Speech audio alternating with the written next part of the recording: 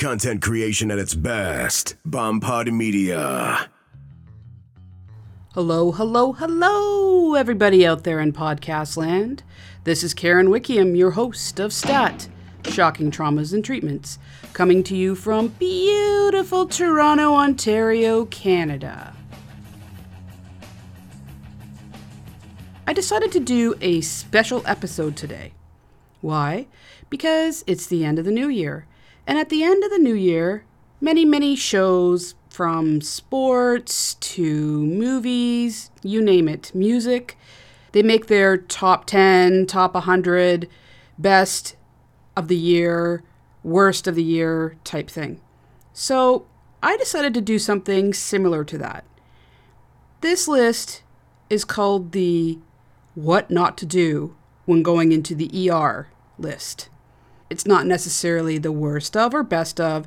It's a loose guideline of maybe what to do and what not to do, like in the title, that will make your visit more pleasant and our experience more pleasant, therefore being able to hopefully please everybody overall. Okay, so before I get started, I want to give a few thank yous for some wonderful iTunes reviews from Sheep for Him and One Love 471. Thank you guys for the lovely reviews. Thank you everybody else for listening and supporting and being a part of the Facebook group, discussion group, Twitter, all that fun stuff. Also, another thank you to my Patreon supporters for this year. You have been wonderful. It's helped me out a lot towards paying for my production costs, that kind of thing. And I'm hoping to be able to get some new equipment in the new year. Yay! Thanks, guys. I'm really excited about the year to come. I'm going to be making some pretty cool changes. I'm going to keep what's working. True crime, suture room, crazy stories, medical mysteries, medical history, all the stuff that I've kind of been doing, and some new things. But I'm also going to be adding a monthly or bi-monthly segment called Hardcore ER. And this is when I'm going to be getting into the nitty-gritty, the down and dirty, the scary and hairy parts of the ER. It's not going to be pretty. So for those who are real ER horror story junkies, this will be for you. It's not for the meek of heart. Okay, so that's upcoming this year. And this year has been fan-friggin-tastic. I started this podcast in July, and here I am ending up at the end of December 2017, and it's been a blast. It's been amazing. I can't believe that I'm still doing it. I wasn't sure how far this would get, and you know what? Sky's the limit, peeps. So 2018, here I come. 2017, you've been pretty good to me. Okay, so without further ado, let's move on to this subject of what to do, what not to do in the ER. But before I get started, let's do a little bit of triage history. Where did it come from? How did it start? Okay, let's do this. The origin of the word triage comes from the French word trier. I don't know if I'm saying that right, but anyway, which means to sort. This system has been in place for centuries. Baron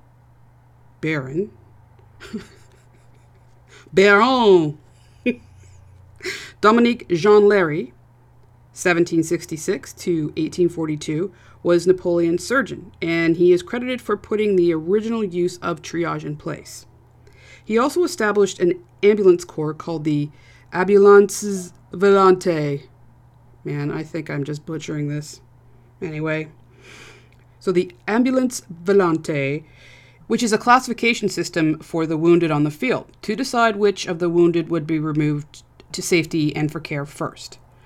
During early military triage, the soldiers who were the least injured were patched up and sent back out to fight. They were given the highest priority. You need as many soldiers as possible, I guess, is the method behind the madness there. The sickest patients, the most injured, were treated last, and they were often left to die on the field. That's just horrible. And only after battle were they checked on and assessed, most of whom had already died or were very close to death. Now, I can tell you I've come across a lot of people in the ER who would feel that this form of triage would be best. Let the most well people get seen first and the sickest last. That way they don't have to wait. Ah, man, I sound a little bitter there, don't I? That's not very nice. Anyway, let's go. It was during the Napoleonic War that the badass babe herself, Florence Nightingale, was doing her thing. She would search the battlefields for the mortally wounded and bring them back to camp to give them as much comfort as she could. And I will be doing an episode on Florence McNightingale in the future because I think she is pretty awesome and there's so much to know about her. Back to Baron Larry. This dude who invented triage was not just the mind behind this. He would also go out to the field to pick up the wounded who could survive life by getting surgery, like an amputation. Some of these surgeries were even performed on the battlefield. The chance of surviving them was next to none.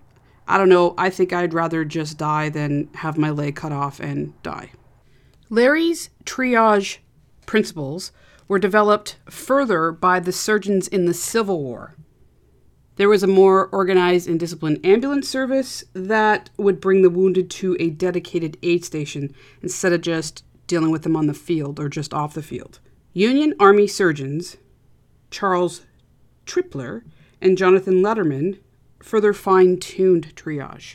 Instead of leaving the mortally wounded on the field, they would try to get them off the field during battle to give them the best chance of survival, not just waiting till the very end. They still chose the least wounded first, but didn't leave the mortally wounded behind to die on the field. They felt that they deserved care as well.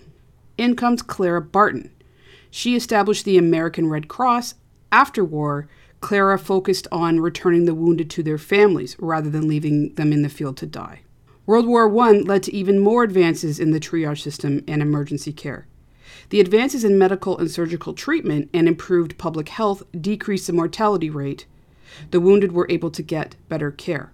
Surgeons now had the use of well-developed anesthetic methods, thank God, tetanus vaccines, and antiseptic solutions. They helped a lot, but because of the absence of antibiotics, shock and sepsis, it did not really improve the mortality rate of wound infections, which was almost always fatal. By the onset of World War II, there had been significant advances in medical care. There was a much improved survival rate for soldiers wounded on the battlefield. Antibiotics were available, and there were advances in surgical techniques for abdominal and chest wounds. They now had forward aid stations that were stationed a safe distance away from the battlefield, and the stations could provide plasma, blood, control the bleeding, and all the other things that a wounded soldier would need. Buddy care was also introduced. Each soldier was given a basic first aid kit that had a tourniquet in it, and I think 1 dose of morphine, among a couple other things, that they could use on fellow soldiers or themselves.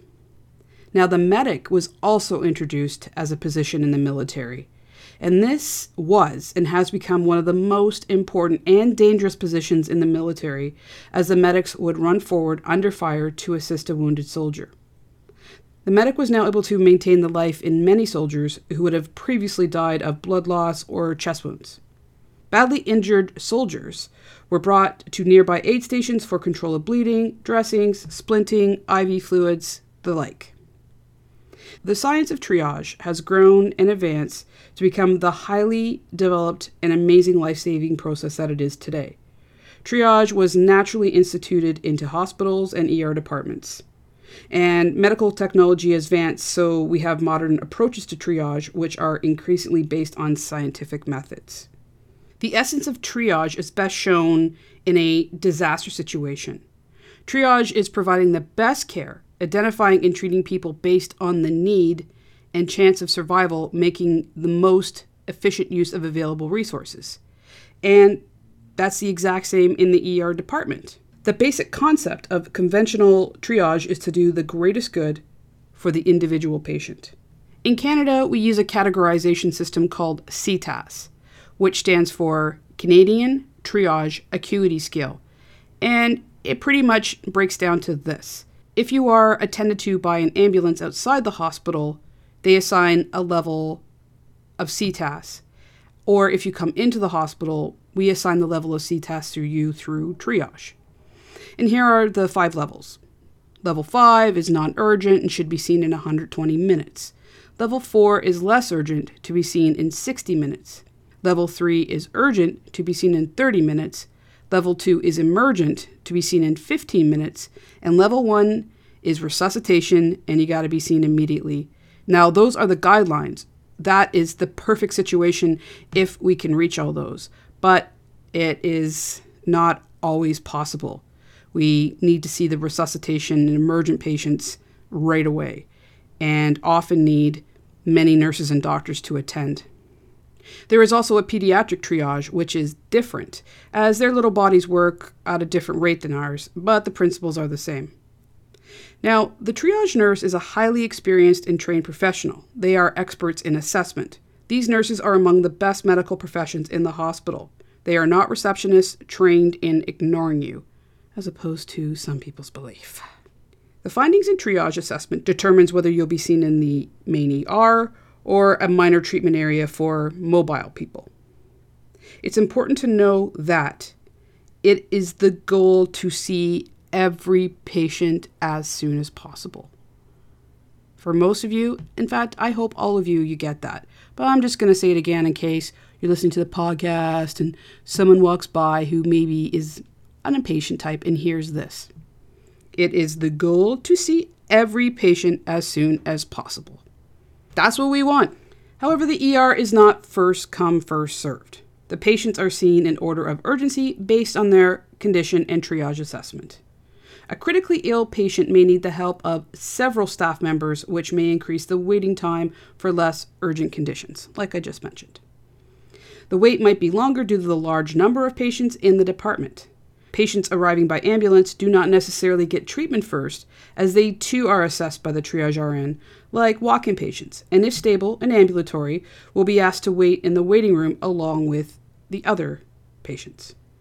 During longer wait times, the patients will be reassessed and encouraged to report any changes in their condition. Really important. Let the nurse know if there are any changes, good or bad, in your condition. Now, let's talk about what not to do. Or what to do. Depends on how you look at it. Like I said before, triage nurses are the first line, the traffic controllers for the department who work with the charge nurse. You are assessed and assigned to the area that best serves you, and believe me, you don't want to be the one person who is rushed through the double doors of doom. Seriously, you don't. So let's start the list. 1. Coming constantly to the triage nurse or desk will not get you seen any faster. 2.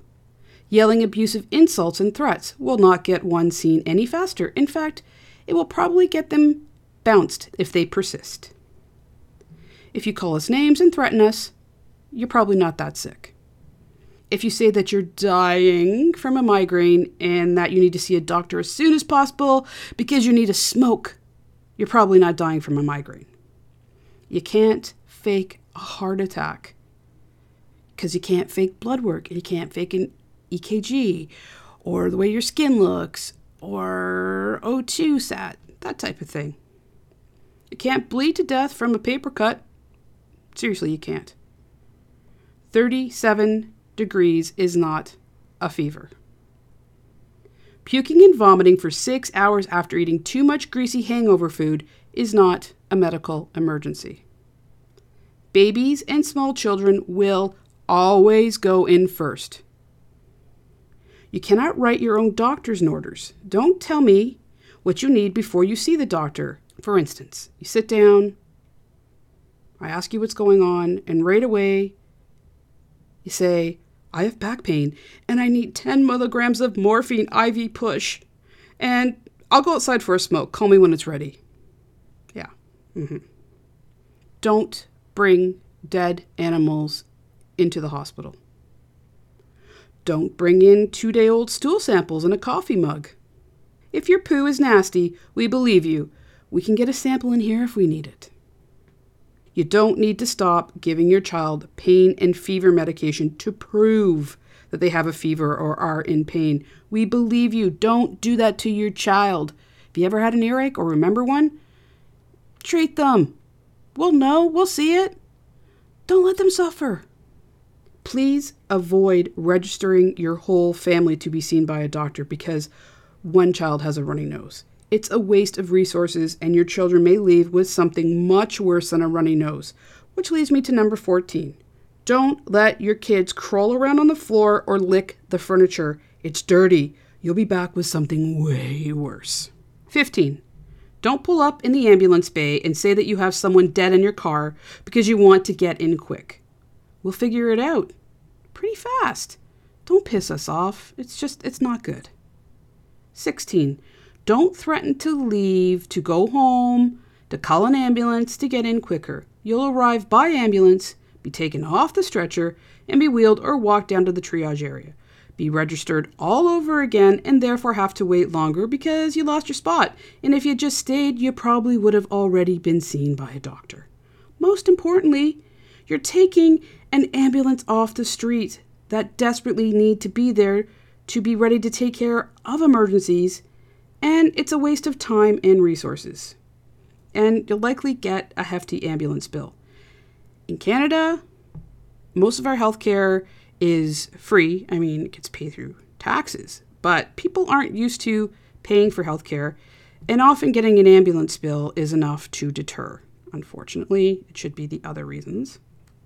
17. A splinter is not a medical emergency unless that splinter is a 2x4 that impaled you. Running out of cigarettes is not a medical emergency, and you will not get a prescription for Nicorette. Swallowing a fly is not a medical emergency. 4 bumps on your forehead is not necrotizing fasciitis, it's acne. You don't need to be put in isolation because the people around you are sick, unless, of course, you have a compromised immune system, which we will do. Number 22. Yelling from your seat in the waiting room about how displeased you are and how much we suck will not get you in any faster. Trying to incite a riot will not work out well for you either. Don't eat greasy, stinky food around people who are vomiting. Being rich does not mean you're going to get in faster. Taking an extra dose of antibiotics is not a life-threatening event.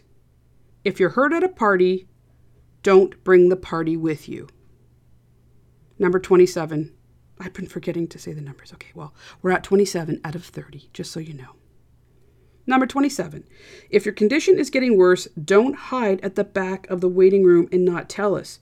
You're not bothering us. We want to know what's going on with you. We want to help you. Don't hide.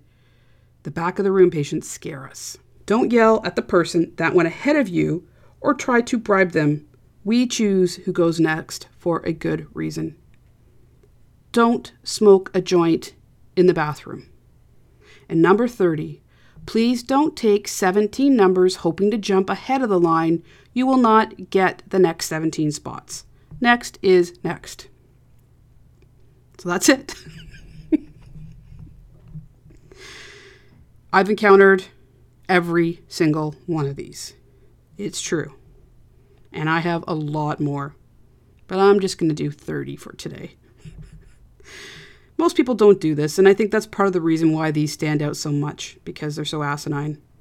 Everyone deserves the care they need, and will get it as needed. We do care. We want to help people. We want to bring them comfort, and we want to fix a problem. We want to save lives.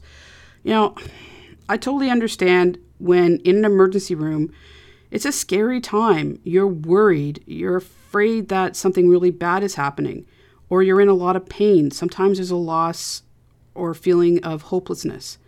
And yeah, I get that. But abusive and overly selfish behavior, it's not the time and place for that.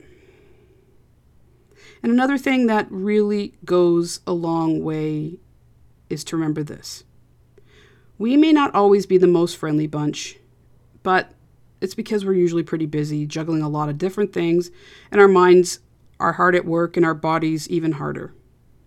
A smile, a thank you, and a kind world. Hell, just being patient goes a long way.